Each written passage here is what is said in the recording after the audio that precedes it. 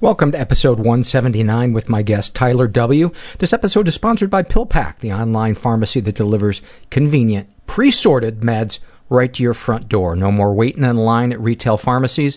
It doesn't cost you a penny more, and you can support the show by just checking out the website, pillpack.com/happy hour.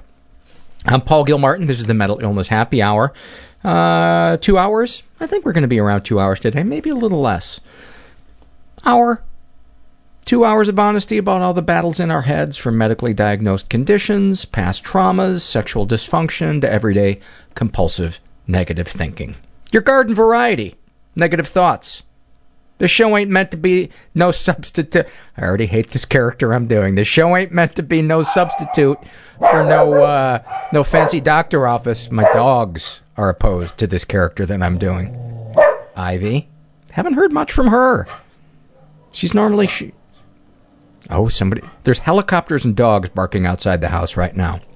If I haven't mentioned, I'm in a standoff. I've got a hostage with me. I just wanted to bump up the show a little bit. Raise the stakes, as they say in Hollywood. Anyway, this show is not meant to be a substitute for professional mental counseling. It's not a doctor's office. It's more like a waiting room that doesn't suck and is filled with untrained dogs. The website for this show is mentalpod.com. That's also the Twitter name you can follow me at. And go check out the website. You can join the forum. A lot of people find comfort posting in the forum. We have a gazillion different threads on pretty much every topic that you can imagine. And God bless the people in the forum. When there's a thread that hasn't been created yet that they think there should be one for, they let me know. And I do my best to create it, and it's a beautiful thing. So go check that out. Go to the website, take a survey, see how other people have filled out surveys. Or maybe you go and you support the show. Maybe you throw us a couple of dollars through PayPal. Huh? Maybe you do that. Want to read some struggle in a sentence surveys before we get to the interview with Tyler. This is filled out by Moose, and she writes about her bulimia. It's like, as I said, this is the struggle in a sentence survey. About her bulimia, it's like I have a time machine and I can take back the control I lost. About her anorexia, me being able to deny my body one of its basic needs makes me feel like I have superpowers. Snapshot from her life, I look at myself in the mirror and I want to cry. I dig my claws into the fat on my stomach. I want to punish myself for being so disgusting. There are two options now. Either I starve myself and desperately hope that the numbers will go down quickly enough, or I give up and lose all control, stuffing my gross face with everything I can find, regretting it even before I've started. If only I was thinner, then I would finally be worth something. Oh, that breaks my heart. Breaks my heart. This was filled out by Kristen, who's a teenager, and she writes about her depression being stuck outside in a blizzard while my friends and family enjoy a warm meal together. About her OCD, the need to control something, even if it's just how the remote sits on the coffee table. About her codependency, I know you're going to hurt me, and I know I'm going to let you. Again, the teenage females, so good at this survey. Snapshot from her life, sobbing in bed, staring at my phone as it buzzes with messages from concerned friends. It takes me an hour to roll over in bed and type, I'm fine. I still feel alone. Sending you a hug. This is filled out by Anan, also she's a teenager, about her chronic illness. Where she writes, I'm a high school student who has been out of school due to chronic pain and anxiety.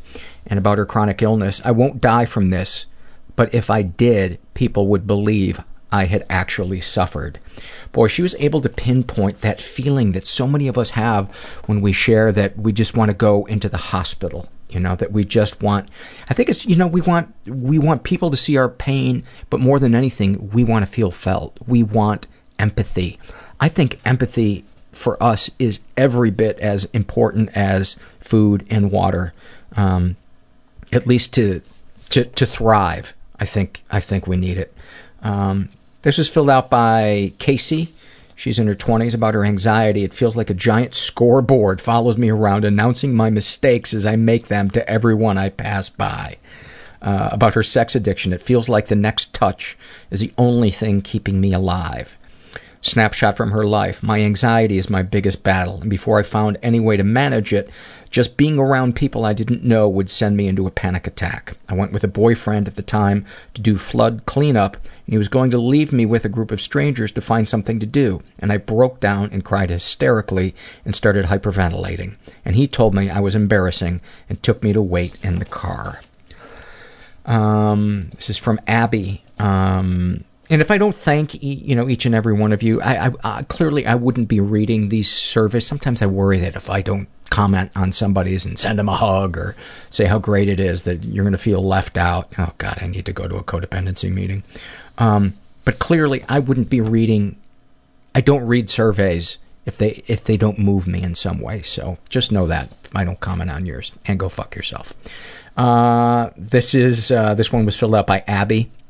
She's in her 20s, about her bipolar 2 disorder. Feels like always fearing that you'll pay for being super happy this month by being depressed next month. About her ADHD, it feels like struggling to read or follow conversations and fearing that other people think you're lazy, disinterested, or stupid.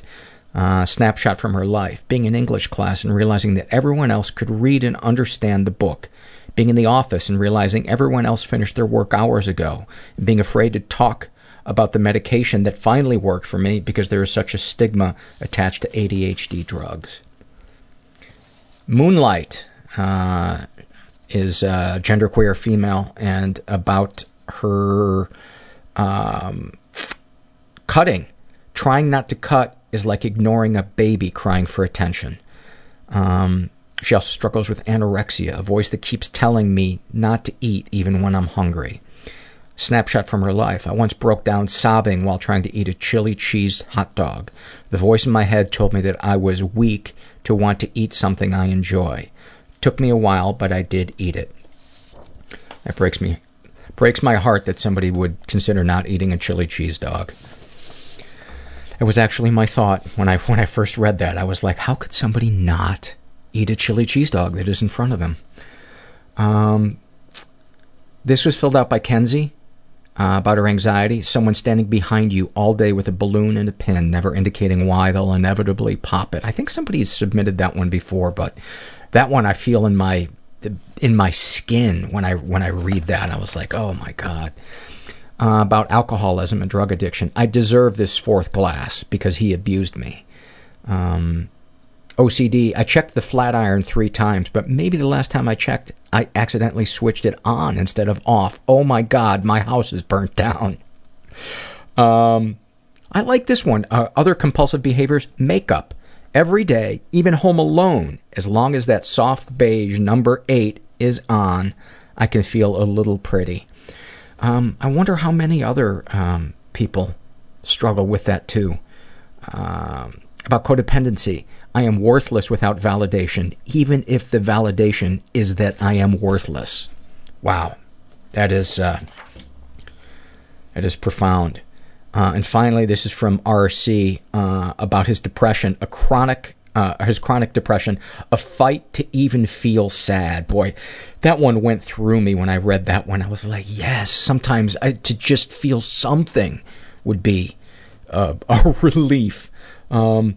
And about his OCD, religion without the holidays. Oh God, I wish I didn't need to take meds.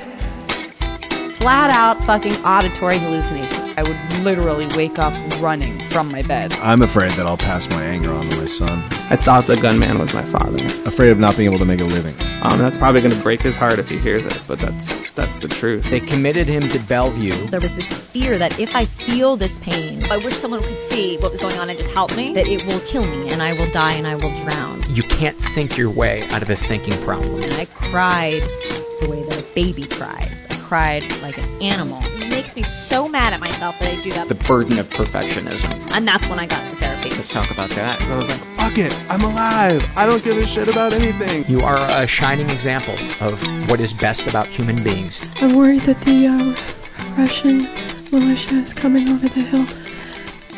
I know that, but Alice, how you feeling? I'm pretty good. Pretty good. I'm here with Tyler. We're going to withhold his last name so he can share more freely. And his friend Kira. who we also recorded, is sitting here with us. We're at Podfest. And where would be a good place to start, Tyler? When I was interviewing Kira, Tyler was just here as a friend supporting her, and he let loose a couple of pieces of information. I was like, I think you might be an interesting guest too. And so here we are. Where would be a good place to start with your story? How old are you? I'm 26. I'm not sure if I've ever had a heard on the program like a male with an eating disorder, or that might be a good place. And it kind of let's do it. Goes into everything else. I think I'm bulimic, so for me that means I would eat a lot of food and then make myself throw up. When did this start? Do you still engage in it? No, I do not. It's really connected to I've always had a addictive personality. I guess I think it's kind of to back up in the beginning. Both my parents were alcoholics. And just grew up in chaos. My father was a musician. My mom was in commercial production. We lived out in Encino, California. And my sister did commercials. And my sister was like 6 years older than me. I don't remember a whole lot because, you're like young, but I do know that it was always... There was no structure, nothing was solid, everything was crazy. And money was always like I never felt like there was ever an emergency or anything, but I knew that was an issue because my father was it just depended on what shows he was playing, or if he tried to do a solo career and how that was going. And then they both drank and used all the time. What instrument did your dad play? Mostly bass. He was a country western musician. He had been a musician for a long time.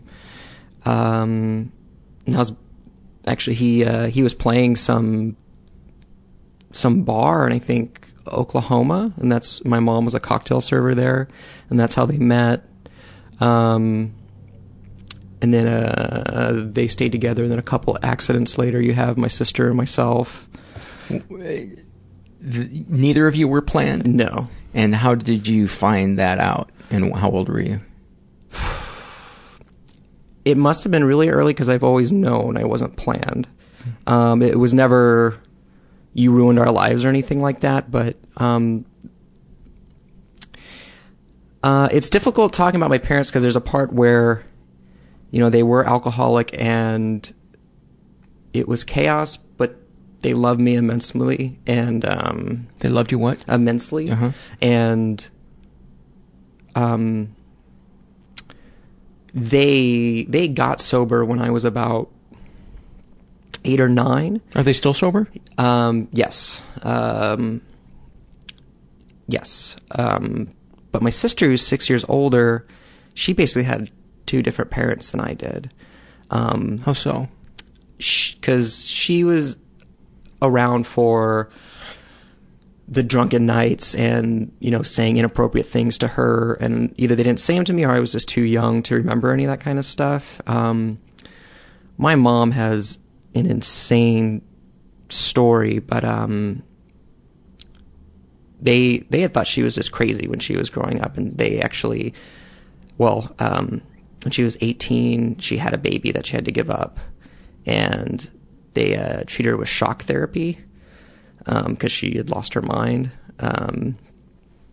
which I don't really know how well that would actually work, and I really hope they don't do stuff like that today. They do sometimes for people that have depression. From what I understand, people that have depression, and I think even other issues that can't be resolved any other way. And for some people, it can work. And from what I understand, it's something. Maybe it's not as intense as it used to be, but from what I understand, it's also something that can be done more than one time. Maybe I should just shut my mouth since I don't really know what I'm talking about. Remember the disclaimer at the beginning of the show. It's not a doctor's office. It's a jackass that tells dick jokes.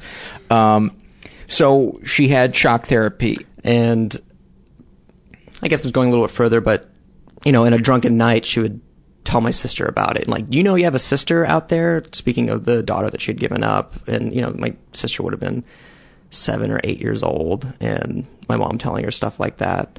Walking in on them doing cocaine with our, family friends and having people over that they shouldn't be. My sister, she had done a lot of commercials as a child. She was basically a child actress, and she had made pretty good money doing that, and my parents blew all of that. That's so hard to believe that cocaine addicts would go through their child's money. Right, I know. But I do know some things from that chaos, apparently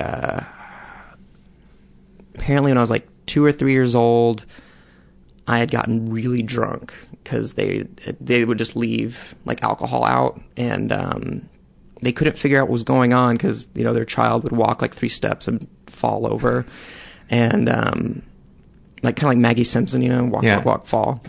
And luckily, my uncle, he was a doctor, and he's like, he's drunk, and because that could have been had they found emergency services, and that would have been a CPS thing right there. I love that your drinking was unmanageable at 2. That's so awesome. Tyler is sober, by the way, so I would not be making that same joke if he weren't sober. Maybe I would. Maybe. Yeah. So go ahead. And then I guess I'd like to talk about this. Because it was chaos, no one watched us all the time. And I remember a time when I would have been under 6 years old when I was alone in my house with... I'll just tell what the memory is, and then I can kind of piece together what I've found out more about it. But the memory is I was alone in my house with a 12-year-old girl who was blonde. And I kind of feel like she might have been my babysitter or just watching over me or something. And, she asked me, or it got around to, asking me to put my penis in her mouth, or she put my penis in her mouth. And I kind of remember something in me that knew that it was wrong. And that's something I always remember, but just didn't tell anyone ever, until I was listening to this podcast and heard about the surveys you were doing online about kind of situations like that. And it made me re-examine it, and I talked to a therapist about it. And then I went to my mother and told her what had happened. And there had been a time where I thought it might have been my sister, and I think that was another part of I didn't want to bring that up to anyone. But it was and I talking to my sister, she said no, that it wasn't her, and kind of piecing together, if it was her, why would it have stopped at that one time? Right. And there was a neighbor who she had had a really troubled life, and it was probably that person. And by the way, and I'm not saying your sister did this, but I have read surveys and gotten emails from women who, when they were around that age and were babysitting, they had just wondered what it was like and put sometimes an infant's penis in their mouth, and that were horrified that they did it, but there was some compulsion in them to do that, and they never did it again. So just throwing that out there, and not to be trying to problem solve or crack your case. I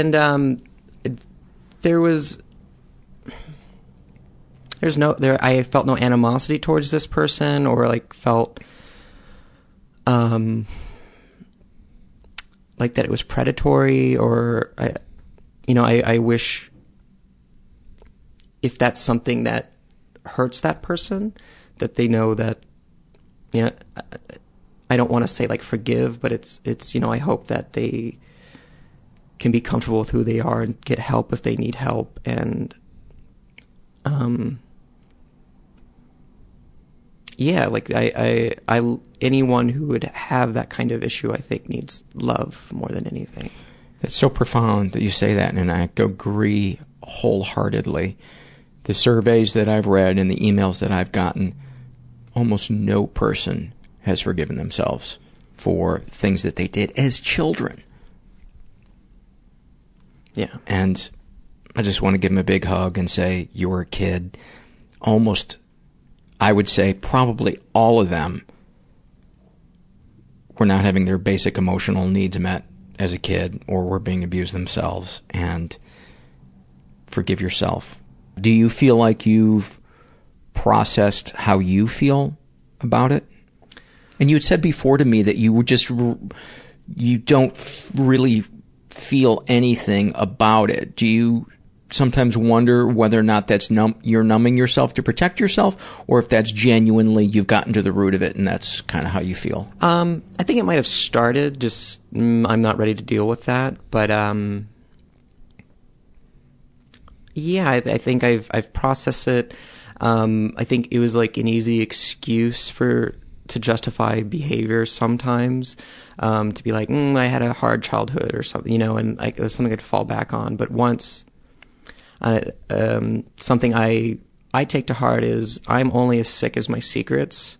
And, when I express those things and talk about them with other people, they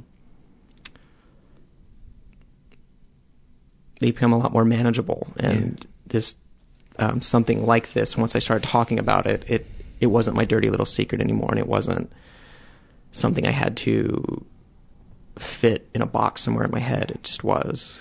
And that makes total sense to me, because I've experienced that personally as well. But I also read surveys where people in the middle of taking one of the surveys on the website will have a cathartic moment filling a survey out and say, I've never shared that with anybody. I'm crying right now, but I feel lighter.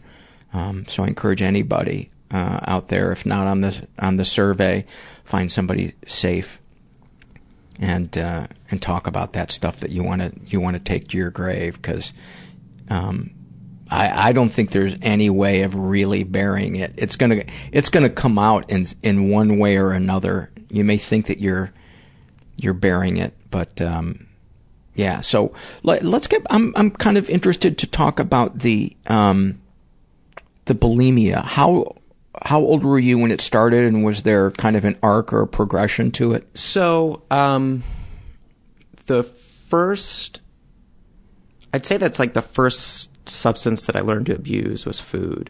Like that.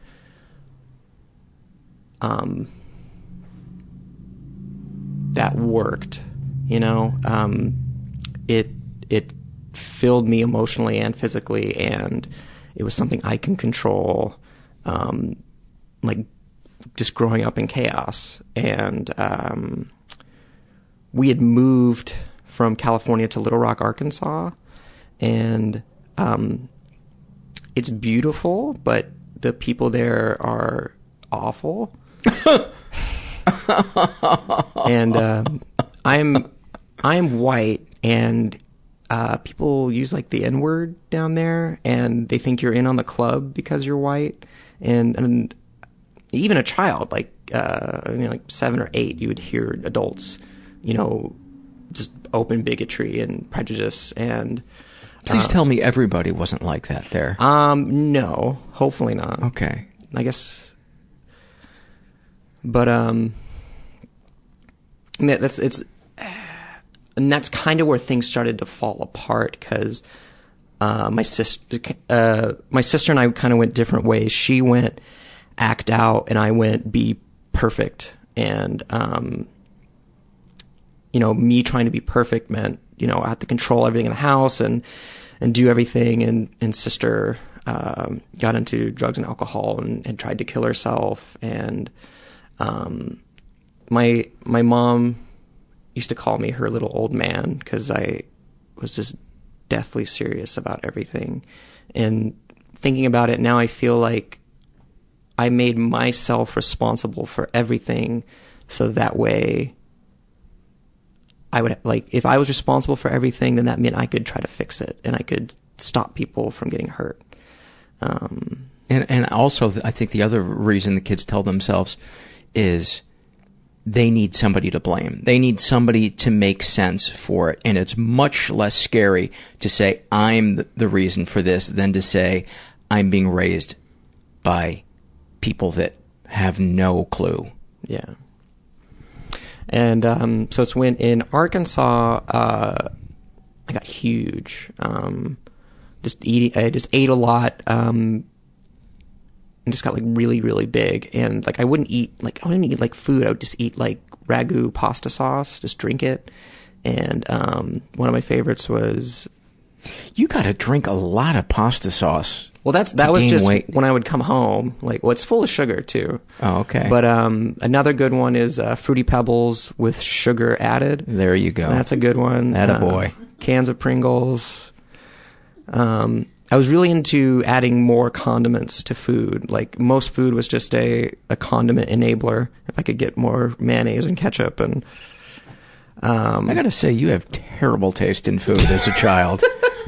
You would not make a good child chef on the Food Network. No, absolutely You not. would be the first person to be cut. And in the South, when we had a bunch of family from the South, Oklahoma, California, Oklahoma, Florida, Texas, and deep fried food, and it's all just big family meals. And if I'm feeding you, that means I love you, was kind of the vibe I got. So I got huge and constantly picked on at school, but it was the only thing I knew that numbed me, made it not hurt. It was just to eat. And Just describe for me, from the thought of I want to eat something, the feeling in your body, what you're thinking, through the throwing up of it. Would you get excited when you would think about, I've got that food in the fridge? Well, so I have to tie it with this to because I started actually. So I would always eat way too much, and of course I would get so excited, knowing I'm gonna get a whole pizza to myself, and it's just I'm gonna be in that moment completely. I won't have to worry about anything else other than what I'm gonna eat. Or there were times where I'd feel I'm hungry, I need to use this to my advantage, because if there's an excuse to eat. Okay, I'm hungry, I'm going to get as much food as I can and eat as fast as I can before I feel full. Because it's, for me, when I would feel full, that's when I knew I'd gone too far. And then that eventually became all right, well, then I need to purge. Was the goal to get the feeling of being so stuffed, or was it the tasting of the food, or both? The tasting of the food, because it really is like a really fast acting drug. If you eat sweets, it's just you get this very brief high and then it's gone, and so you just keep trying to chase that. Just shovel more cake in your mouth, and which usually needs to be done standing at the sink. Right. If you want to go pro. Yeah. You gotta do that. And by the way, I get excited about the thought of eating a whole pizza to myself. And if I do it after I've come home from playing hockey, I'm like, well, I played hockey. Exactly. So I deserve it. Yeah, and I get that feeling of yeah. So but I'm better than you because I never threw it up. Right, exactly. And so I had always kind of eaten bad and had issues with food, but then in my early 20s, I was diagnosed with diabetes. And that was really fun because I knew something was wrong for a few months. Like I had to go pee all the time, and I was always thirsty, which is basically your body's telling you your body's full of sugar and just trying to get it out. And then I had a yeast infection, which isn't common for guys. And went to a quick carry kind of place, and they checked my blood sugar, and it was 6 times what you should be normally. Wow. And they had to send me to an emergency room and put me on an insulin drip. And that's when my relationship with food became obsessive and scary. And how old were you when that happened? 22, I think. Okay. 21, 22, I would have still been in college. And so, for the first 6 months, so that's when it started, where I would obsess about food plans and what I have to do. And, for the first 6 months, I was, really healthy. And then there's just a part of me that just wants to say, fuck it all. And that feeling of being able to break away from the disease and the plan of eating that I have to live on now, that little rebellion was the biggest high, to really binge. Because it had become forbidden. Correct. Yeah, it had become forbidden, and I hated having diabetes. It wasn't fair. And it's like this really sick thinking of, I'm going to kill the disease by hurting myself. I'm going to eat all the things I'm not supposed to eat to hurt the disease. Sure. Like the disease is out to get me. Well, I'll fucking show you. Right, exactly. And then I feel miserable. We are going to pause here for a second and give some love to our sponsors. Love me some PillPack. They've been a great sponsor, and they're an online pharmacy that they deliver your meds or your vitamins right to your door. They deliver prescriptions to 33 states and non-prescriptions to all 50 states, and it doesn't cost you a penny more than it would to get your stuff in a retail pharmacy. And of course, the beauty is you don't have to go wait in line. You don't have to get a prescription that's half filled that you have to come back for later. They have great customer service. They care about your meds as much as you do. They know that we fret over a gap in our service, and so they make sure that there isn't a gap in your service, that you always have the meds that you need, so you don't have to go a day without them. And I love how they're all stamped with the date and the time, so there's no questioning, did I take it today? Did I forget to take it today? They've thought of all that stuff. So check them out. It's easy to enroll. They'll take care of the switch over from your pharmacy to them. Super easy. And you can sign up through pillpack.com/happy hour. And just go there to check it out. It lets them know that you're a listener and that you guys support the show. I want to also give some love to Brain HQ. It's this really cool training system. They have 26 different exercises that can do a variety of things to help your brain. It can work with your attention, your memory, your brain speed, and a lot more. And they do actually work. Research has been shown at institutions like the Mayo Clinic and Yale that there are real measurable benefits to the brain, sometimes even 10 years improvement in memory. And the cool thing is as your brain adapts and changes, these exercises move with them as well. So it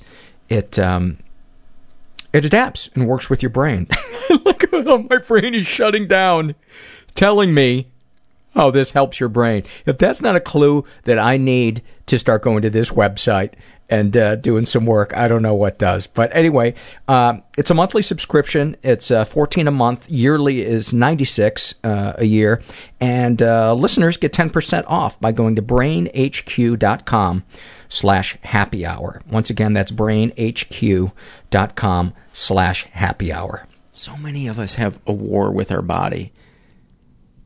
You know, this feeling like it it has let me down. And do you struggle with self-care to this day? Yes. Not so much now.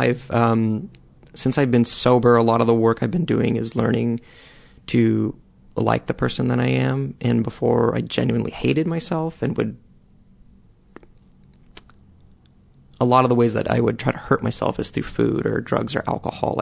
Not a lot of external pain, but like cutting myself or something like that. But just hoping if I ate enough bad food, it would kill me. There are moments, even just like in the last year, where I could not understand why I hated myself so much.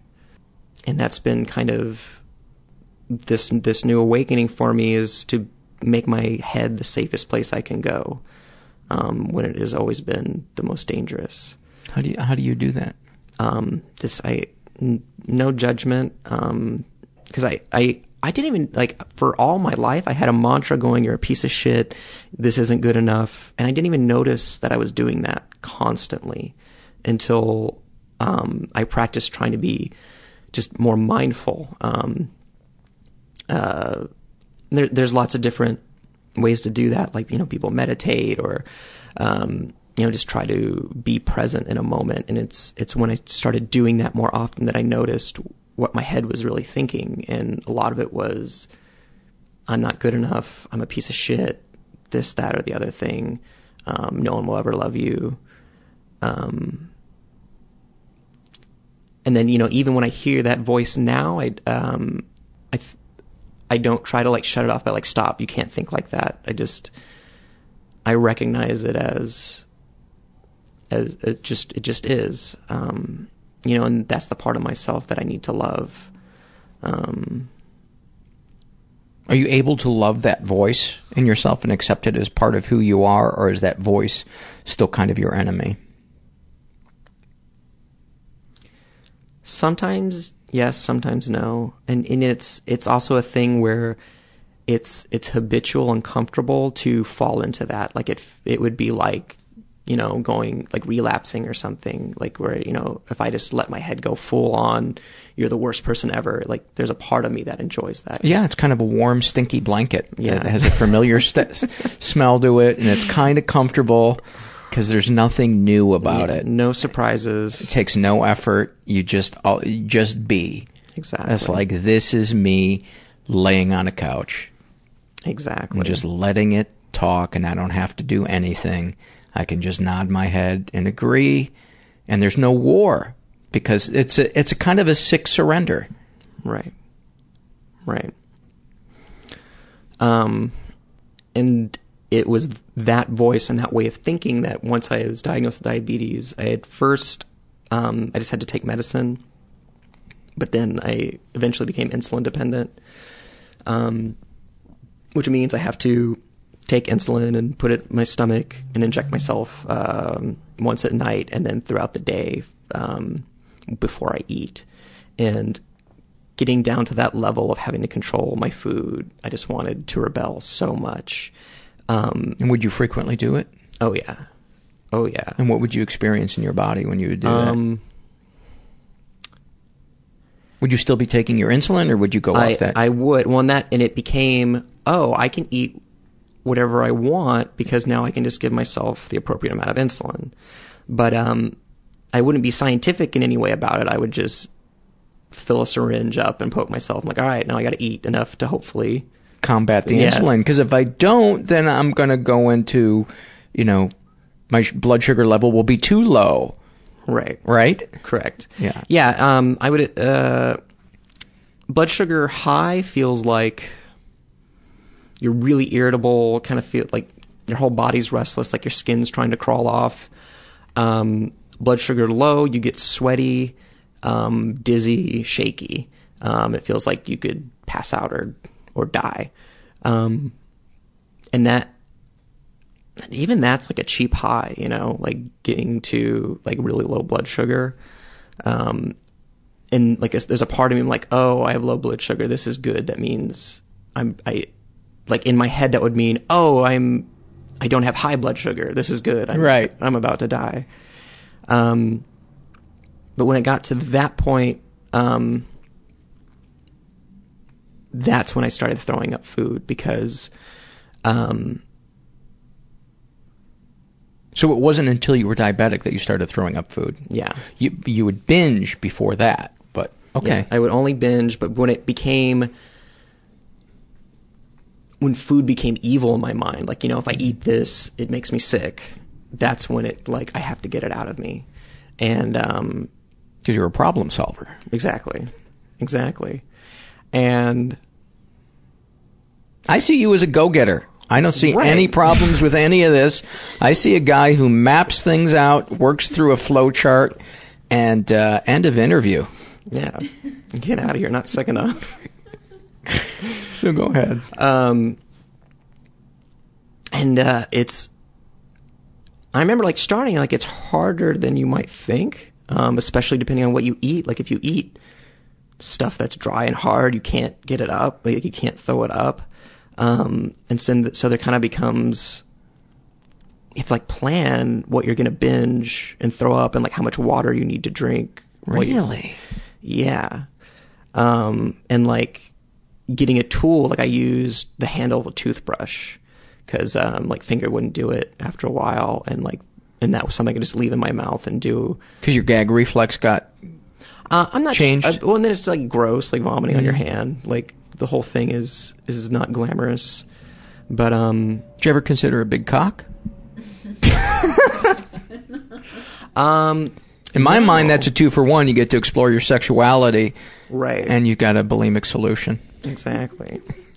Right now, there is a handful of people that are so offended, and some of them are probably still listening just to see if they can get more offended, so that their email to me can be full of diatribe. Go ahead. And I'm sorry if I'm crossing the line, but we've been hanging out. We went and we got breakfast this morning, and we hung out a little last night after we interviewed Kira. And I just enjoy your guys' company, and I feel very free to kind of let that part of my brain go. So that's basically him saying, "Yeah, fuck you." So moving on. Have I offended you? No. Okay, all right. So I'd only done it like a couple times, but there'd be these moments where I'd be like driving through a drive-through and I could not stop myself. Like the car would just go and get the food, and I'd like be crying and eating. Like, I can't not do this. I don't know what's wrong with me. Was it almost like you were watching yourself do it? Oh yeah, absolutely.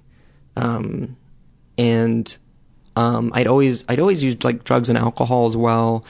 And mid-20s, I got sober and started going to support groups and not using drugs and alcohol anymore. And that's when the food thing got out of control.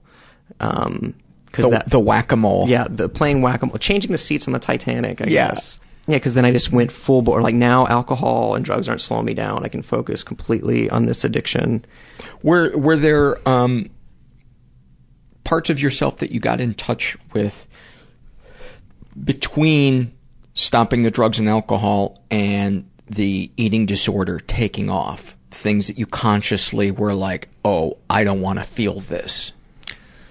Or was it just a general disease? Well, no, because I had been married when I got sober, and we split up because just getting sober and staying together didn't work out, and so there was that divorce happening, and I'm a law student, and law school's really hard. So I don't think you have enough on your plate. And that is not meant as a pun for your thing. No, I didn't even catch that. I did immediately after I said it and hated myself. You're getting a divorce. Pick up there. So I had my bottom with drugs and alcohol once the divorce had started because we had split up, and then I'd been sober without talking to anyone or working with anyone, and that didn't work, and I went back just as hard. And so I started getting sober. And what were your substances? Mostly party drugs, and then alcohol, because alcohol is always available. But it's the great soother. Right. I loved MDMA, and I loved hallucinogens so much because they would take hours and hours. It could like fill your whole day, if you take mushrooms and acid. And then I would always use nitrous oxide with my hallucinogens. Would you just do whippets, or what would you? Yeah, but that is such a high maintenance drug. Right. Well, there's ways to make it easier, and then I was a pro at it. Like, I was so awful. Not awful, but so into it that because you can get whipped cream chargers and just fill those with individual whippets. And there are times you can get like tanks of them and like gas masks. But if you pair that with an hallucinogen, it's how people portray drugs in movies, like where it's mind-boggling. You see the face of God and stuff. And I remember when I would do that, I would like be completely gone. I would had to disassociate from all the feelings that I didn't want to feel or didn't understand whatsoever. But then I had a bottom with that, where it just got too far, and I was in law school, and I became sober. When food came into the picture, it was because no one questions like overeating every night, like when you go out to dinner or something, or everyone jokes about like, oh, I can't not eat this cake or this pie or something, but it was genuine that but it was so easy to hide amongst humor. And if you're throwing it up, they think, oh, he's just got a big appetite. Right. Right? Yeah, exactly. So I wasn't I wasn't really overweight, like just kind of normal American chubby.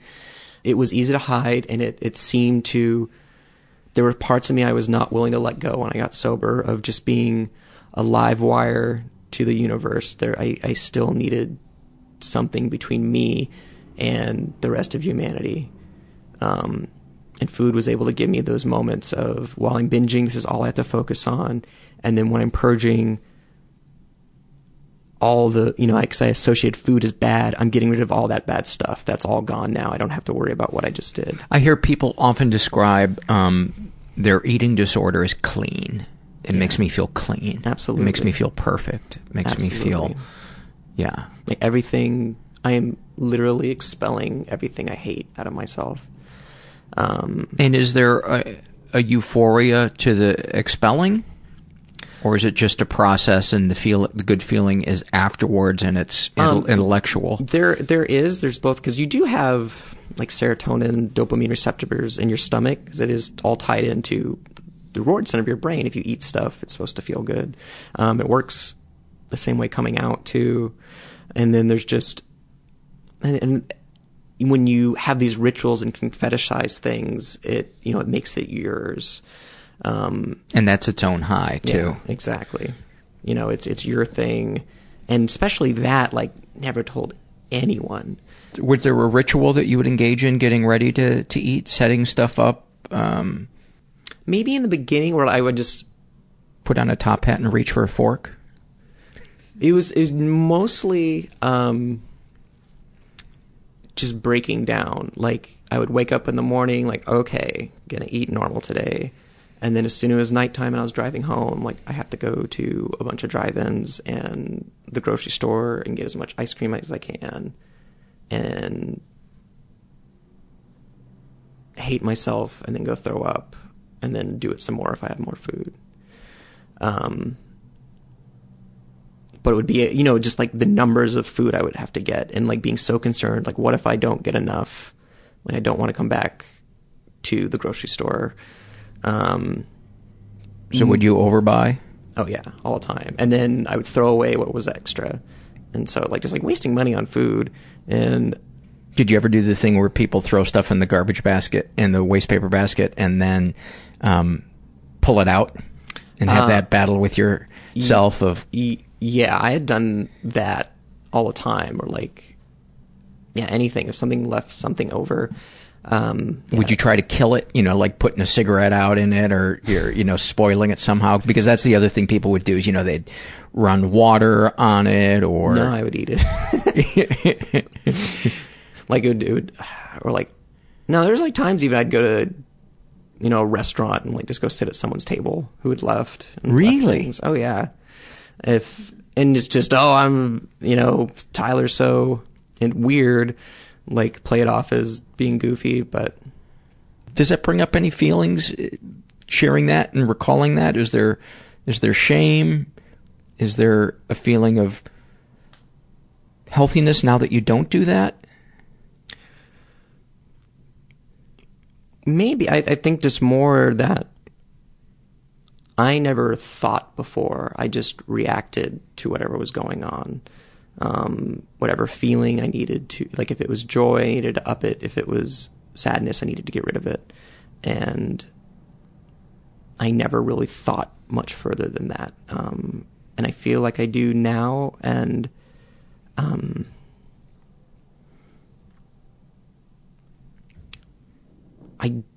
I don't have a lot of shame for things just because I've hated myself so much. So like now I try just to see, things that I might have been ashamed about before as ways to understand who I am as a person and just understand the human condition in general. What changed for you other than getting sober to help you get that under control? Because did you go to a support group for that, or did you just kind of... So this is even kind of... At the beginning of this year, things had gotten really bad, just like every night, binging and purging, and then I would take too much insulin too, so there'd be like nights where things would go bad. And then I found a support group that was centered on issues with food, and I heard what they had to say, and I thought, okay, I've gotten their tools, I'm just going to apply them for myself. And that lasted like maybe a couple months, and then I was back at it worse than I'd ever been. That's so common too. It's so common. I think people forget that it's that energy of those other people and being in daily contact with them that is... Absolutely. And when I'd finally, like basically I had a bottom with food, is I had been binging and purging all day. Like it was like a Saturday or Sunday, and like I just started the day eating, like I ate a whole case of Oreos or something, and then just went off from there. And I gave myself a ton of insulin, and I'd walked outside, and then I just remember waking up on the floor, like I had passed out. And so I go back inside and eat as much food as I can and make myself throw up some more. And it took me like a couple days later to realize I had been passed out on the floor outside. Like none of that had occurred to me when it had happened. Wow. Like it was just,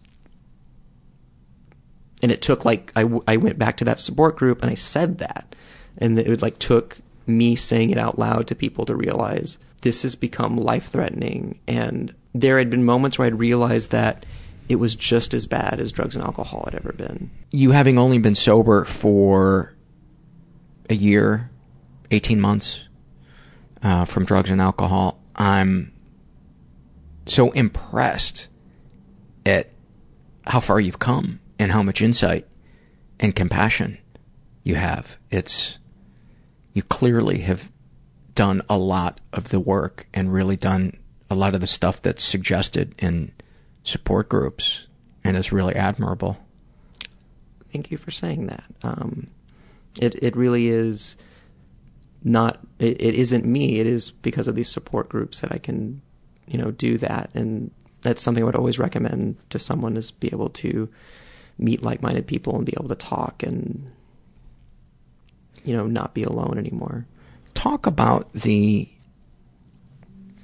things that people have in their head, the fears and the reservations they have about going into a support group, whether or not you had any of those, and if and how they were dispelled? The biggest one, and you'll hear a lot of support groups, they'll focus on the idea of a higher power, or they'll even outright say like belief in God or something like that. And there was no way I was going anywhere where somebody said God or prayer, because I thought it was for weak people or stupid people. Like to believe in, it was like believing in Santa Claus or unicorns or something. The idea that there's, in my head, I always believed that people thought of just like a guy with a big white beard and lording over us. And growing up in Little Rock, where it was Southern Baptist, and people were using the N-word, right, which will turn you off to God faster than anything else. And there was this because my parents, there was no religion in our home, and so it was genuinely surprising to me to hear people talk about God as real, or like the stories in the Bible as real. I had spent the night at a friend's house in Arkansas, and then on Sunday morning we went to Sunday school, and they were talking about the story of Jonah and the whale, which is guy gets eaten by a whale, and then he's not dead and alive somewhere later. And I remember looking at the children like, wait, you believe this? Like, clearly you can't be eaten by a whale. And that's when my heathenism started. My parents... Are you calling that kind of in air quotes, or do you really think of yourself as a heathen? Just kind of more humorous. Okay. Like, my parents got called into school, and I was in the office because I had told my teacher I believed in reincarnation, and like they sent me home for the day. It was just too weird. Was it a public school or a... Yeah, public school. Wow. Wow. Because that was, I had like, when I was a child, I was like very serious. I obsessed about the idea of death when I was like 8 years old, and like could not let go of it until my mom started talking about different things, like maybe reincarnation and like that. I was like, okay, if I can come back, then that's fine. And I guess I said that at school and got in trouble. And this would have been what, in the 90s? Yeah. 90s, Little Rock, Arkansas. And then, yeah, like I was like militantly atheist when I was in high school. Like I felt like religion was like the root of all evil, or one of them. And that was like the initial hurdle to start going to a support group, but it seemed so shallow, and like I was so petulant, and it was just all ego preventing me from meeting those people in those support groups who knew where I was coming from. And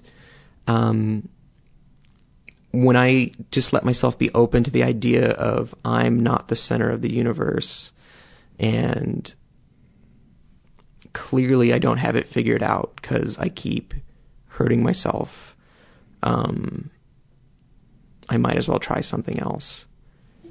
And, I had a lot of like, the universe, I liked that idea, or, And the support groups aren't religion, as you know. It's a spiritual program for living. Right. And that was one of those like hokey, like, in my head before I'd done it myself, like whenever I hear something like, well, I'm not religious, I'm spiritual, I thought that was like such a hokey, like, new age hippie bullshit. But I'm kind of a new age hippie bullshitter, I guess.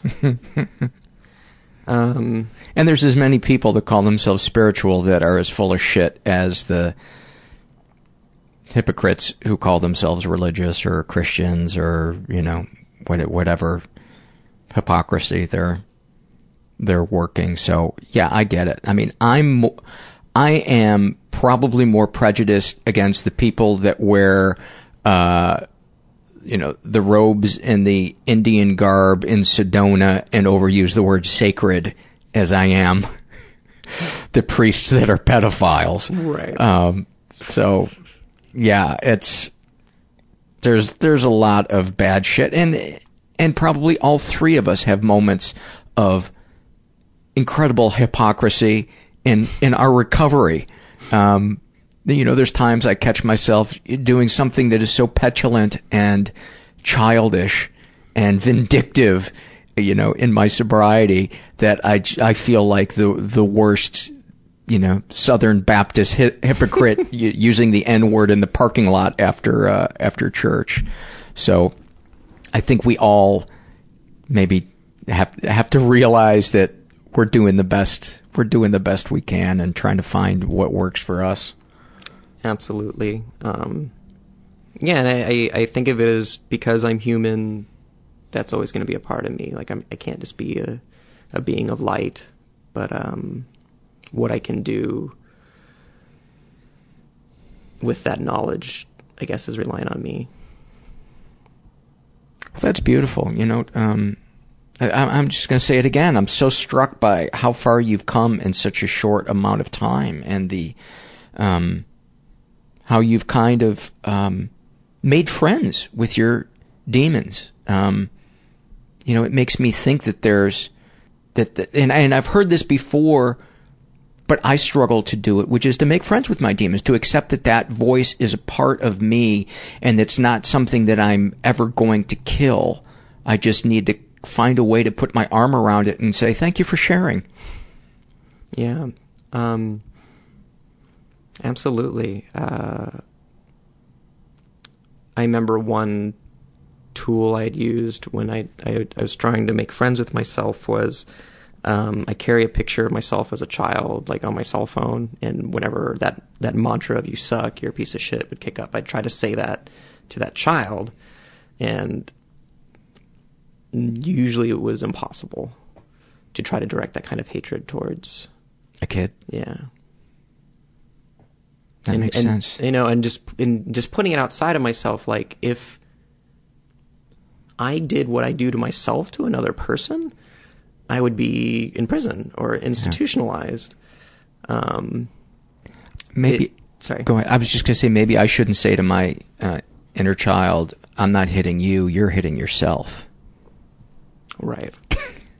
That thing that you do when you'd be on top of somebody and you're hitting them. Stop hitting me. I'm not hitting you. You're hitting you because you're punching them with their own fist. A lot of my jokes are really falling flat this afternoon. It's early. It's early.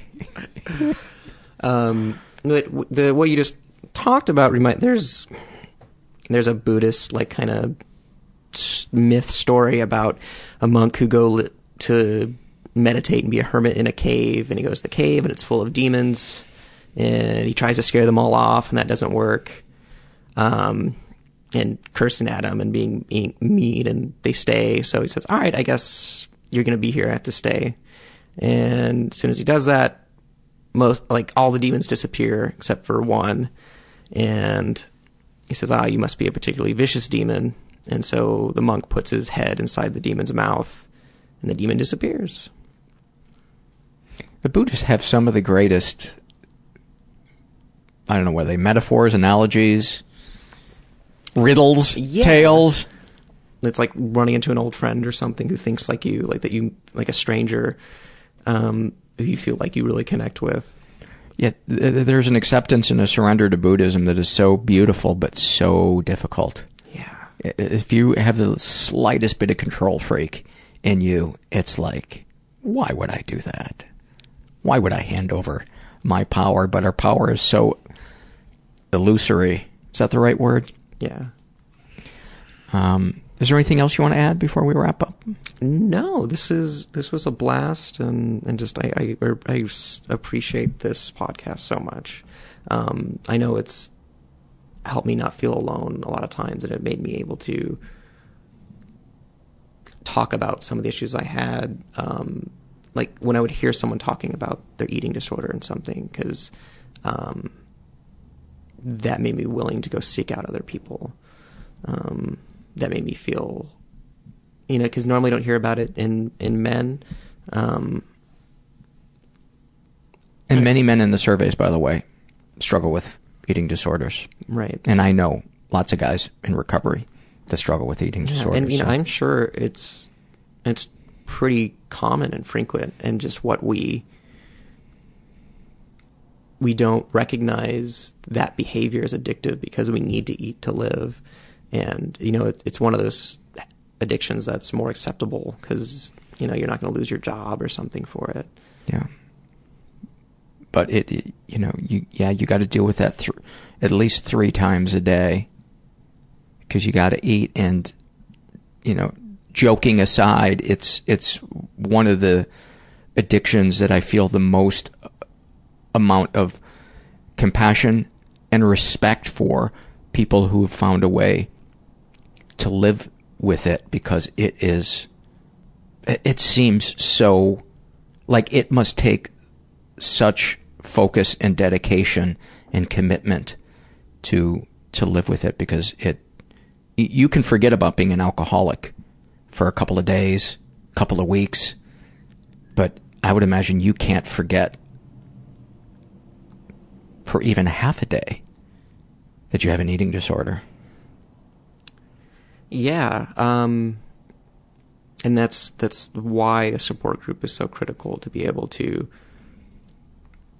check in with other people and be accountable in a way, because I'll justify anything if I'm just left to myself. But part of being the support group too is if you're successful, you can show someone else how to do it, and that's probably the greatest thing one person can do for another. Let's end with this. Talk to the person who's sitting there right now listening to this that has an eating disorder but cannot bring themselves to go to a support group because there is some nebulous fear in them that is keeping them from picking up the phone and finding out where there is a support group near them. I mean, clearly you're not alone. It's not abnormal or awful, the things you feel or do. There's people to talk to that can help you, and surprisingly enough, remove this obsession and madness. There is a way to get away from this illness. And I personally don't live with the constant guilt or shame, and I'm able to be normal when I could never be normal around food. And I thought everyone would judge me. No one has ever,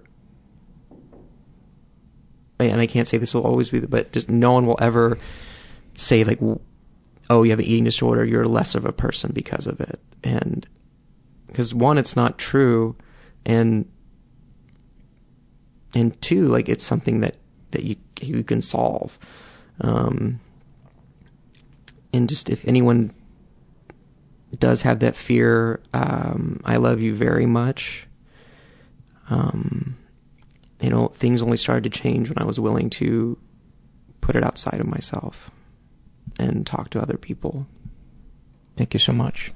A big thank you to Tyler for that. I'd gotten quite a few emails from guys in the last several years who are like, I struggled with an eating disorder, and I would really like to hear my story from somebody else. And so I was glad we were able to put that one up there. And thanks to Tyler for being so honest about all that stuff. Before I get to an email and some surveys, I want to remind you guys a couple of different ways to support the show.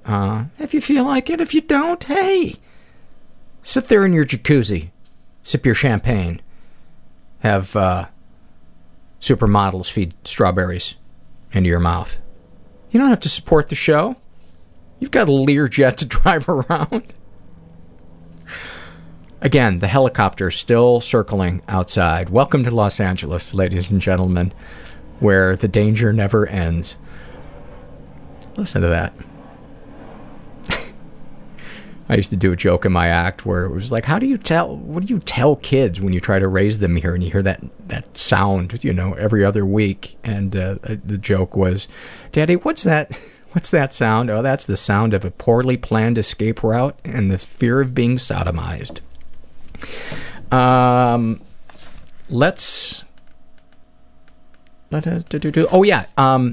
can go to the website. I had such a huge amount of pie before I started taping tonight. I think I'm on the backside of the pie.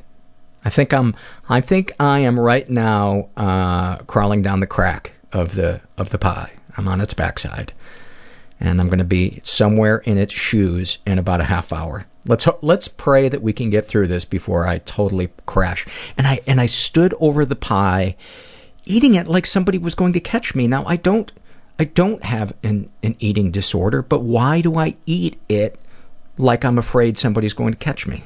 I don't understand that.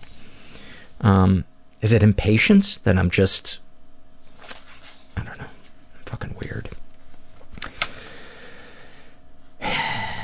Yeah, you can go to the web. I'm just going to erase the entire show at this point.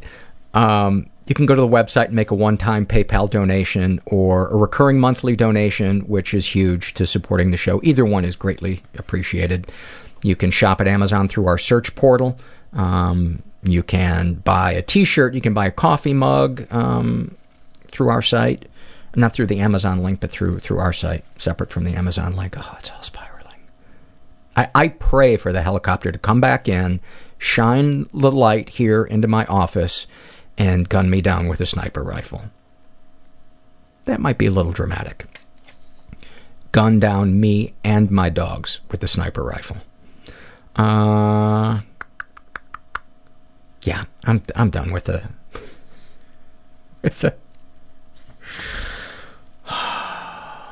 God bless you, regular listeners, that you hear moments like this again and again and again, and you come back for more. I know, a lot of you write and say, we like the mistakes. Thank God. Thank God. All right, I want to read an email that I got from a listener who calls herself, I think DVD. Yes, DVD. And she had written me, I'm not going to read the whole original email that she wrote me, but she's basically saying that wants to have a better relationship with her dad. He was abusive when they were kids. He had an explosive temper, but we also used to take her hunting and stuff like that, and fishing, and they had nice moments together, but she never knew when he was gonna kind of explode. And she's trying to be closer to him, but she's feeling an incongruency in dealing with him. And so I said, I think a lot of us struggle with a parent who is both dark and light. And I try to remember that I am as well. But I think the important thing to ask ourselves is, do I get something positive out of my interactions with them today? Because personally, I don't with my mom, and that's why I cut contact with her. But if she, had become a person who wasn't toxic, I could, I think, easily forgive the stuff from the past. So it's much more important about what that parent is bringing today and how you interact with them and how they are able to accept you now being more expressive about what you feel, since you couldn't express that as a child. And so she wrote back, and I really want to protect him. He's a very fragile man, and I think I always sensed that. So I would play daddy's girl, partly to protect everyone, trying to keep him happy, but also partly because I thought he needed that from me. So I resented him, and he would be surprised to know any of it. I worry about what he can handle now more than I did before. He's always been depressed, and since my younger brother left home, he's isolated. He took all his pride in being a father and his shame about everything else, etc., etc. The thing is, I don't know what I might gain from that. I don't think what I might gain from that is worth causing him pain. I want him to think we're fine and have been fine forever. I don't know if there's an intimacy there I'm avoiding honesty, but still. And because I had suggested to her, open up in a diplomatic way to him about, that you don't want to punish him, but you want to feel closer to him, and you need him to understand these things that kind of hurt you as a kid. And And so when she sent me that last thing back about, do you think there's an intimacy that can be achieved there? And my opinion, you know, and I always preface this with it, I'm not a therapist, but my opinion is the intimacy will be thin at best with somebody that you have bottled up feelings about. And maybe go talk to a therapist, because honestly, I couldn't continue playing the parent to my parent. It almost killed me, because then my addictions exploded trying to cope with the feelings of sadness, abandonment, and rage. And I would imagine you've got probably some of those feelings bottled up in you. And to not share those with your dad, I don't know. I just wonder how you don't need to be mean about it, but I think you need to let that person know that there is a part of you that's trying to heal. And it's all about communication and finding the right words, and I think that's why a support group or therapy would be good to help you with that.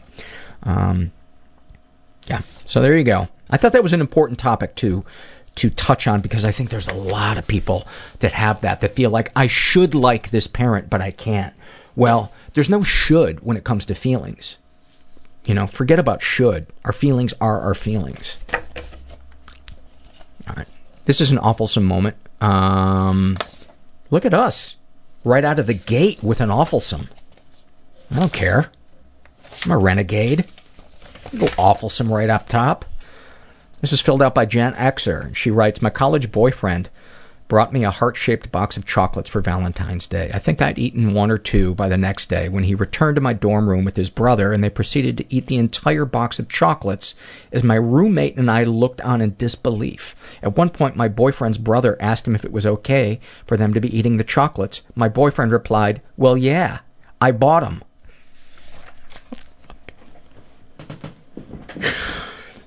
I don't know if there is a douchier human being on the planet than an entitled college guy. I really don't. And I've been that guy. So, just a walking ball of awfulsome. This is from the What Has Helped You survey filled out by Alex, who is a transgender, female to male. And he is asexual. And his issues are anxiety, depression, ADHD, anger, and overwhelming emotions. And what helps him is the only effective ways I found to handle it when anxiety, rage, or despair, when they seem all-consuming, is drowning it out with sometimes even more intense things. One thing I do is get in my car, put on the headphones, and blast the loudest, fastest punk rock I can find, singing along at the top of my lungs. Thank you for that. I bet that is incredibly cathartic. This is from the Vacation Arguments, one of our fringe surveys, but oh man, there is nothing like a good vacation argument. And this is filled out by Heidi, and Heidi, hi, she says. I thought it was Heidi, and she's saying hi to me. My honeymoon was memorable for all the wrong reasons. I was very anxious and traveled only 2 hours away from home in the same country, and when me and my new husband arrived, I was in full-on panic mode and told him to take me home. He clearly refused, so I threatened to go to the nearest cop station and inform them that he had kidnapped me and was holding me against my own will. Safe to say, I stayed. However, my mom and dad did have to come stay and ended up sleeping in the hotel on the bathroom floor on a blow-up bed. The running joke is that my husband spent more time with my parents than his own wife on his honeymoon. We laugh now, but at the time, it was hell for all involved. That could definitely be an awfulsome moment. This is from What Has Helped You, filled out by Easily Broken. She's in her 30s and has depression, anxiety, OCD, and body shame. What helps her? My husband being incredibly supportive, my Zoloft prescription, and my cats. Also, I have a new medical doctor who is very patient and understands that my feelings are just as important as my body when it comes to how I am feeling. Boy, keep that doctor, because that is so important. That's great. This is from the Being Hospitalized survey filled out by Lucille. She's 17, and Why were you hospitalized? Eating disorder, self-harm, depression, anxiety, bulimia, and anorexia. Describe your experience. Being hospitalized pushed me until I felt I needed to recover. I was having no luck up until that point. I had already spent some time in outpatient programs, but I was making no progress. That's pretty common. That's her saying that's pretty common, not me. I found out. That's pretty common, I found out. A lot of the friends I met in out and inpatient also benefited from... Again, I'm going to go rewind the entire show. A lot of the friends I met in out and inpatient also benefited from a stint inpatient or in a residential center. The feeling of powerlessness in that environment is awful, but it's the only way to really push me and a lot of other people with eating disorders / self-harm out of our nest. And that makes sense. There is a beauty to surrendering and realizing we're powerless over something that we can't manage. This is from What Has Helped You, filled out by Scratch. He's in his 20s, struggles with anxiety and depression. What's helped? Meds. CBT therapy, that stands for cognitive behavioral therapy. Meditation. The podcast. I ought to have a little bell that I ring when I pat myself on the back. Research into the causes and effects of these diseases. Creating / helping people. Things that make me happy with the way I spend my time. When I'm really suffering, I play out dialogue internally between myself and Eckhart Tolle's voice, imagining what he probably would say about what I'm feeling, or sometimes asking myself questions in Paul's voice, the way he might to a guest of the podcast. This method of having Tolle and Paul inside my head is characters helps me get towards the meat of why I'm experiencing these feelings. It helps me to see them from an outside point of view, which can empower me to take control of them a lot easier. That makes perfect sense to me, but I should let you know I am in the Actors Guild and you owe me residuals. This is from the Being Hospitalized survey, filled out by Cupcake1990, and she was hospitalized for actively suicidal major depressive disorder. How was your experience? It absolutely helped. If I was not hospitalized, I would still be planning my death. Being hospitalized, I was taken away from all of the avenues I had previously used to plan my death, and I made the decision to live. If I skip my medication, suicidal thoughts rush into my mind, so I have to stay on them. Sometimes I still hide and cry when I see others with genuine happiness, but thankfully I have an amazing local support system who notices when I feel this way because I include them on my journey. The stigma doesn't bother me too much because I have to live. I have learned people will not be better off without me, so hospitalization is what it took. Thank you for sharing that. And I know a lot of people have had negative hospitalizations experiences, but I'm so happy to hear when there are good ones. And I think the key to what she shared too was that she has a local support system. I know I would be dead without a support system. No amount of intellectual knowledge would have gotten me any forward progress. Let's see. This one I wanted to read. This is filled out by a guy who calls himself Billy, and his brother was hospitalized. And he writes, my brother downed an entire bottle of pills. I have no doubt that he actually wanted to die. He just wanted attention. Describe your experience as a patient or visitor. As a visitor, I had no interest in seeing him, honestly. This is around the third time he's put himself in the hospital, and since he resists every form of help, I've stopped extending it to him. I think this is the kind of thing that group is great for. If there's a forced group meeting in there, at least forced on the patient, and the family wants to come because it's a neutral environment to express the fact that you are frustrated that this person, that you are not helping yourself. Because at a certain point, people will leave you because they will. You've got to want to help yourself. You've got to try to help yourself. And boy, that's a tough situation. My heart goes out to anybody who's experiencing that. And I have the feeling there's a lot of, whether it's suicide or addiction or whatever, I don't think you should ever feel guilt about distancing yourself from somebody that refuses help. Where is that line?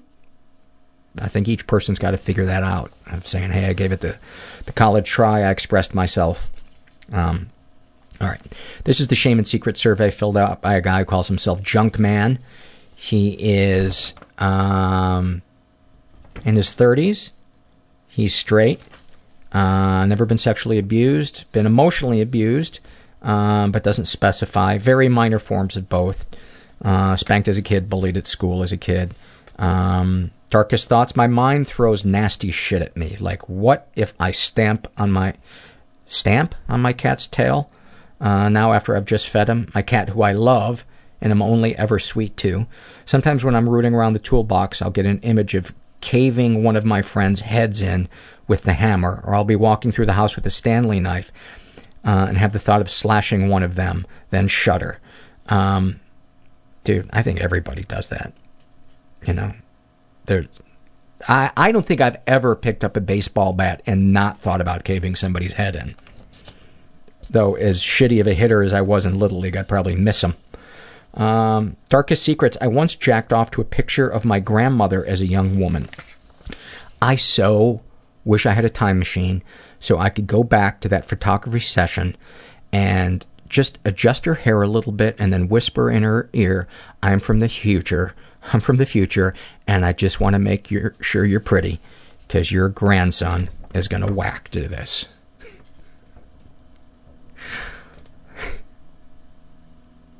I just cracked myself up. Sexual fantasies. Oh, and he was raised in a slightly dysfunctional environment. Sexual fantasies most powerful to you. Lesbian incest. And he feels shame sharing that. What, if anything, would you like to say to someone you haven't been able to? I find you attractive. I can't say this because I don't know what I would do if they reciprocate. What do you wish for? A love life, and to be able to love life. Oh, that ought to be on a t-shirt. If you shared these things with others, only the stuff about my shit love life. Why would I tell anyone the rest? How do you feel after writing these things down? Like a man smelling his own farts. Is there anything you'd like to share with someone who shares your thoughts or experiences? I hope you don't stay like me too long. And any comments to make the podcast better? More tits and teeth. You are my new best friend, Junk Man. You are awesome. You are awesome. Sending you some love. Oh, man. I just love when I read a survey that just... I know you guys know what I'm saying. Where it's just like, oh, we're all connected. We are all connected. This was a vacation argument filled out by Big J. He's 42. He writes, I got in a huge argument with my father many years ago on vacation. We were in Reno, Nevada, and he wanted to go to the world-famous Mustang Ranch brothel. We walked in and sat at the bar. He immediately picked a giant-breasted 40-something lady with a Dolly Parton hairdo and went back. I sat at the bar drinking, being propositioned by several ladies, thanking them, but no. When he came out, his smile turned to anger when he realized I had not picked a girl. What's wrong with you? What, have you turned into a fag? He berated me for hours. He was completely ashamed and disgusted by me. The whole next day, he shamed me. He really ruined the whole vacation because I didn't fuck a prostitute. I would love to hear you pitch that at Disney. But insist that it has to be animated. Insist. I know I always mention whatever book I'm reading a gazillion times, but the book I'm reading, Healing the Shame That Binds, he talks about how people filled with shame transfer their shame to other people. And that's, boy, what a textbook example of your dad feeling shame, but then putting it on you because he doesn't want to look at his own issues. Same survey filled out by a guy who calls himself the Hero of Time. And he is bisexual, in his 20s, raised in a pretty dysfunctional environment. Ever been the victim of sexual abuse? Some stuff happened, but I don't know if it counts. I don't think this counts as sexual abuse. I think there's abuse unrelated to the sexual aspect of this. I don't know. Let me just read it. Typical He writes, typical camping gay experience story. Me and my friend had gotten really drunk, and the next thing I know, we are making out. As it progresses, I keep having thoughts that I should stop this because we both have girlfriends, but I never stopped him. We only did oral sex, and the next morning I left and went to my dad's house. I pulled over and forced myself to come as I masturbated thinking about my girlfriend. I cried the entire 3-hour drive to Memphis to visit my dad. A few weeks later, the guy told everyone in his group of friends that I had instigated everything and that I had begged him for hours to mess around with me. Needless to say, I drove to his house after I found out that he had said that and kicked his ass in front of his family. They knew better than to press charges, and I drove away while he was still lying in his driveway with a broken nose and lots of bruises. It still did not help my embarrassment and shame. Ever been physically or emotionally abused? Been emotionally abused. Girls are more sneaky about their emotional abuse than ever! Exclamation point. I spent 2 years under the thumb of a girl that I thought I needed because she told me I did. I lost so many friends because of her, and I want those 2 years of my life back. Any positive experiences with the abuser? Yes, there were moments with the emotionally abusive girlfriend that I felt genuinely loved. However, that was in the honeymoon phase of the relationship that ended quickly. And that's always that phase that they, and I don't think they do it consciously, but where they groom you so that they give you what you need so then they can get off on taking it away and hurting you. I think that's what they get out of it. I don't know, that's just my guess. I think it's a lot of the same dynamic as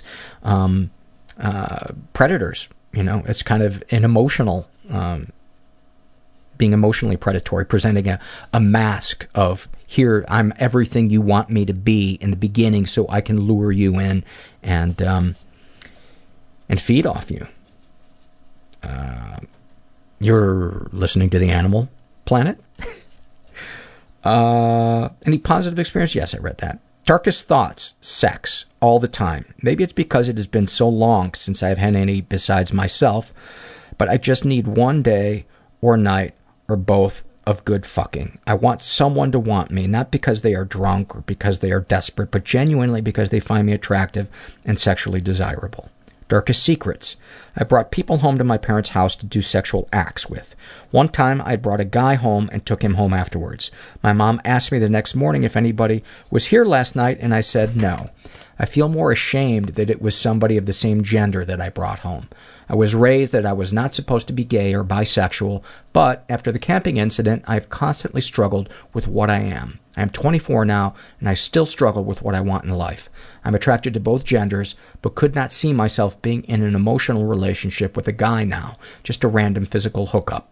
I do want to eventually marry a woman and be in love with her and spend the rest of my life with her. I am still waiting for that woman to come into my life. Forget about the label. Forget about whatever label you are. You are who you are. We are who we are. And just, you're enough. You're fine exactly as you are. And you sound like you got a beautiful soul that wants love. Yeah. Sexual fantasies most powerful to you? A girl begging to have sex with me. Plain and simple. I love being wanted because I am not used to it. What would you like to say to someone you haven't been able to? I would tell the only girl I have ever genuinely loved that she broke my heart when she left me for one of my friends. Because of her, I am so afraid of committing to a relationship, which is why every time I start to feel something for someone, I distance myself after those feelings surface. What, if anything, do you wish for? That everyone could find someone that is their other half. I see so many people who are so deeply lonely, and it breaks my heart. Everyone should have someone. And you know, I say, even more important than that is everyone should have self-love, because if you don't have self-love, every relationship you're in is going to be rocky, if not doomed. Have you shared any of this stuff with others? Yes, my female friend, who I could definitely see myself being in a relationship with, and she was completely understanding and supportive of whatever happened to me. If only she was interested in me, would be perfect. We would be perfect for each other. Well, you know what? I've heard that thing, be the person you want in a relationship, and that person, there's a good chance that person will show up. Just keep being that, man. Just keep being vulnerable and loving, and another vulnerable, loving person will see that in you and be attracted to it. in between, 5 or 6 predatory, fucking draining weirdos. But good luck to you. How do you feel after writing these things down? Better than when I started, however. What is with me and the punctuation? I'm just totally reading punctuation wrong tonight. Better than when I started, however. Writing these things down makes me confront these problems again. Maybe this is what I needed? ? Anything you'd like to share with someone who shares your thoughts or experiences? You are not on anybody's time schedule but your own. Take your time to figure out who you are. And then he wrote some really, really sweet stuff about the podcast that warmed my heart.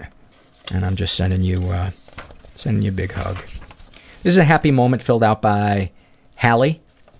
She is in her late teens. Her happy moment: whenever I'm really sad, I think back to when I was a sophomore in high school on a trip to New Orleans with my youth group in order to rebuild after Hurricane Katrina. We were in Phoenix, Louisiana, washing the sides of some church when the sky just let loose. It was absolutely pouring rain, and the thunder was insane. We all ran to the vans, laughing, and drove away. On the way back to the city, we somehow ended up on top of the levee and couldn't figure out how to get back to the road. It was this huge ordeal, and every single person in the van was laughing at how stupid we looked. It was just a nice day. There's nothing like laughing with a group of people when you blunder or something. I love that feeling. I love that feeling. Shame and Secrets, filled out by a guy who calls himself... we got a nice run of men filling out the Shame and Secrets survey. This is from Mike, and he is straight, in his 20s, raised in a slightly dysfunctional environment. Ever been the victim of sexual abuse? Some stuff happened, but I don't know if it counts. I was tickled by a gymnastics coach at a birthday party when I was 6. Didn't seem like abuse at the time, and I actually enjoyed it, but now reflecting on it some 15 years later, it seems weird and inappropriate. When I think about it, I'm filled with anger and want to figure out who it was to confront him, but at other times I laugh about it, thinking about how naive kids can be and how I basically begged to be molested. Ha ha. He's been emotionally abused. My parents would play head games with me as a kid. My dad thought it was funny to lie about things like telling me the sky was actually green when I was convinced it was blue. After a year of doing this, he finally made me question myself, then called me stupid for believing him. Wow. That is so fucking cruel. That is so fucking cruel. I remember feeling shame and embarrassed that I had been so stupid, even though I was 7. Boy, that goes back to that thing of your dad shaming you because your dad was filled with shame.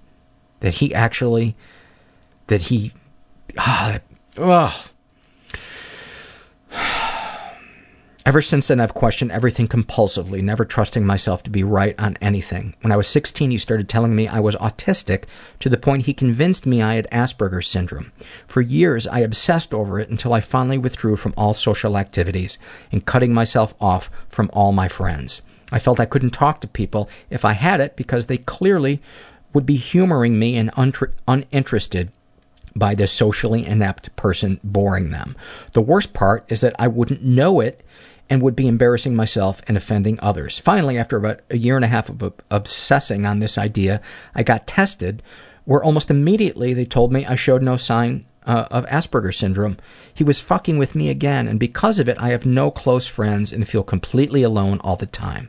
I still can't get the thought out of my head that they're wrong and my father's right. I still have trouble talking to people and obsess over every little conversation, thinking about what I said and questioning if I'm interpreting things wrong or offending people.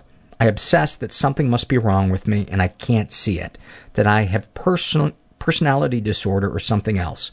I constantly analyze every action now to figure out what I must have, as I can't trust myself or anything I do. Oh man, he has embedded his chip in your brain, as I'm sure his parents did to him. Any positive experiences? He pays for my college tuition and has supported me throughout my sports career. It sounds to me though that doesn't necessarily mean he's emotionally supportive of you. That just could be his ego because he wants to, look at my son. I I was captain of my high school and college lacrosse teams, and I can't help but think he had a big impact on that. All the mental abuse made me mentally strong in ways unparalleled by my teammates and friends throughout the years. Going through that mental hell every day means I can take a joke from anyone, even if someone's crossed a line, making it very easy for me to put strangers at ease and make new friends.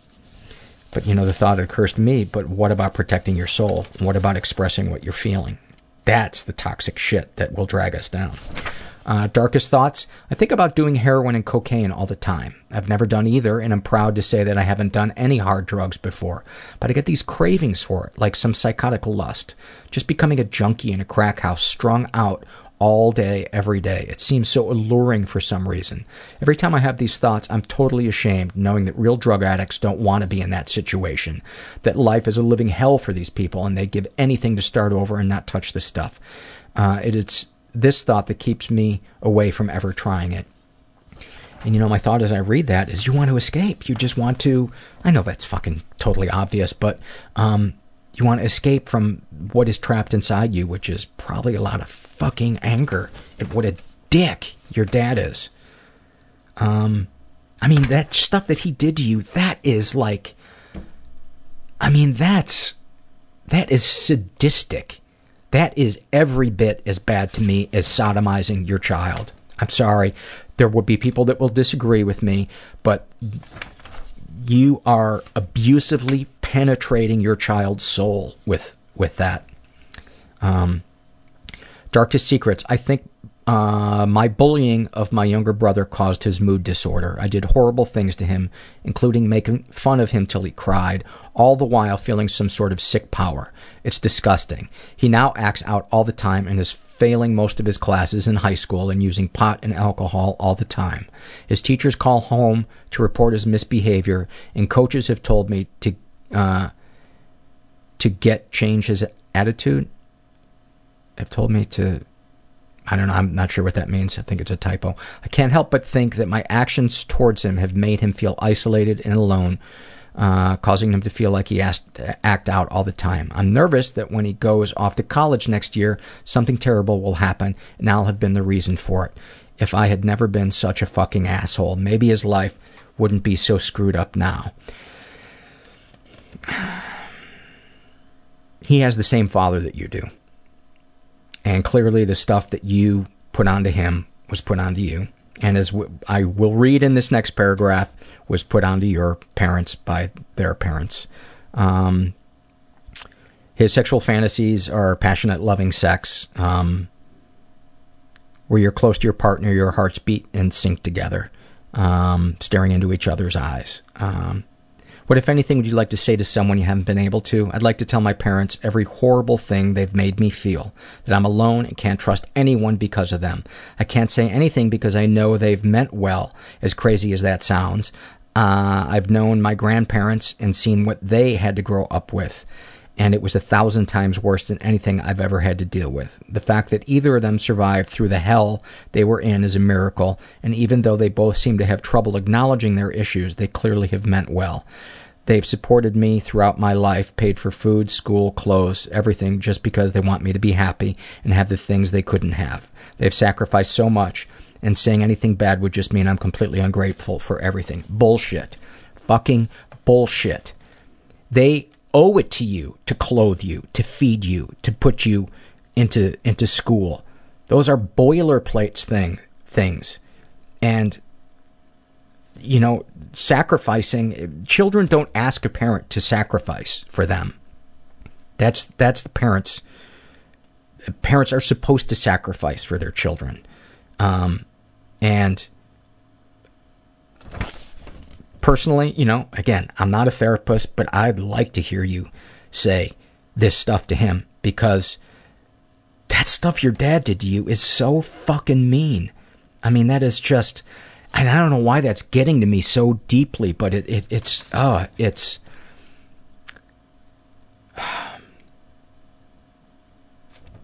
right. Have you shared these things with others? No, I feel weak saying these things. I've always been known as the unfeeling tough guy who doesn't care about anything. I don't think anyone sees past it or notices I'm lying. All I want is for someone to say, I know what you're feeling and it's okay. Say whatever you need to and I'll listen. Oh, that breaks my heart. I tried opening up to a close friend once and they got freaked out and dismissed it. I quickly made it seem like I was screwing around and it never came up again. But there are people who will feel you and hear you, and, you know, if you need to, cry on their shoulder or fucking, you know, swing a bat at a punching bag, but let that out, man. God, who wouldn't feel? I'm feeling rage just reading this, because I read so many of these and get emails where people just can't, they just keep making excuses for their parents, and there's a difference between understanding that your parents were broken people and didn't have the tools to do any better. That doesn't mean that you shouldn't get in touch with your rage and your anger. Because you don't have to take it out on your parents, but you gotta let it out. You gotta let it out. And I wouldn't suggest, you know, going to a college bro that you don't know if he's safe or not to share that stuff with. Because a lot of guys I went to college with, if I had been able to figure out what the fuck I was feeling, I don't know if I'd have been comfortable sharing that with them. Except for my best friend, Mike, who was a guest on the show. Am I talking about myself too much? I'm suddenly feeling ashamed.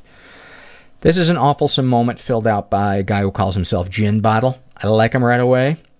His awfulsome moment: one of my older cousins took her own life in March of this past year. My family dealt with the grief and loss in our own special ways. I dealt with it by developing a morbid sense of humor. A few weeks later, her husband commits suicide as well. Now someone has to go through all their stuff, and my mother, father, sister, and I volunteer to help my aunt sort items to be put into storage. My aunt and I go into her late daughter's bedroom and start packing up her books.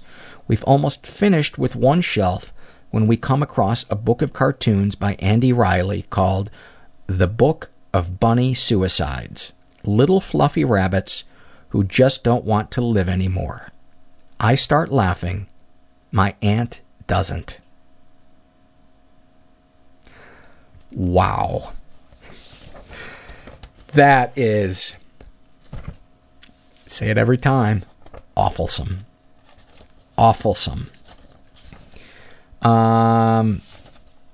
Shame and Secret survey. We got 2 surveys left, this one and then a Happy Moments. And that's Paul panicking that he's taking up too much of your time and apologizing while on his own podcast. Let's just, I want that noted for the court. Shame and Secrets, filled out by a guy who calls himself Dark Side Out of Control. He's bisexual, in his 40s, raised in a stable and safe environment. He was the victim of sexual abuse, sex with a junior high school gym teacher, and he writes, yes, and I never reported it. Sex with junior high gym teacher, and I craved it. Have you ever been physically or emotionally abused? Never been physically abused, but he has been emotionally abused. Positive experiences with the abuser: I masturbate while recalling the experience, then want to cry afterwards. Man, I think you summed up in one sentence the after effect of childhood sexual abuse. Wow. Darkest thoughts: I want to leave my life, take my RV and just vanish. Shut off my phone, disconnect from Facebook, email, and go off the grid.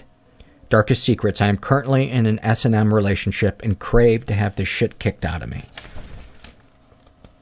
And he was raised in a stable and safe environment. I forgot to read that. Sexual fantasies most powerful to you: to be tied up and used by several men and women. What, if anything, would you like to say to someone you haven't been able to? To my wife, I'm sorry. What, if anything, do you wish for? To find myself before I lose it all. Have you shared these things with others? Yes, a friend who is supportive, but never told my wife. How do you feel after writing these things down? That I am one fucked up piece of shit. I strongly encourage you to contact the Rape and Incest National Network and look into getting some counseling. or dial 211, find out what services, let them know that you were experienced stuff as a kid, unwanted sexual stuff. Maybe find a sex abuse survivors support group. Try going to the website onein6.org, but just know that you are worth getting help. And finally, this is a happy moment filled out by Natasha. Hold on one second. And her happy moment: my husband and I had just reconciled after he finally hit bottom with and got help for his pot addiction. By the way, I've heard that hitting bottom, I've heard somebody say one time, hitting bottom with weed is like being kicked to death by a rabbit. She writes, it had been a 3-year-long roller coaster of pain and hope, and finally legal separation and me moving out. I've been back at the house with him passing drug tests, doing his support groups, and honoring new boundaries for about a month. We went to Red Robin, nothing fancy, and we just wanted to feel like we were on a date and reconnecting. It was a pleasant enough dinner, and then the waitress asked if we wanted dessert. This was always a dreaded moment for me. I had spent the past few years never, quote, allowed to have dessert because my husband was always in such a hurry to get home to his pot. If I ever stood up to him and had dessert, he would glare at me and make snotty comments under his breath the whole time about how I was being so selfish, taking up all his time. Well, that day, when the waitress asked about dessert, he must have seen the feelings wash over my face, because he took my hands, looked in my eyes, and said, I am so sorry I did that to you. You order dessert whenever you want. I started crying tears of gratitude for how much he'd changed. Needless to say, we told the confused server we needed a minute. That moment of love, understanding, and freedom from the pain of the past remains one of the happiest memories of that time in my life.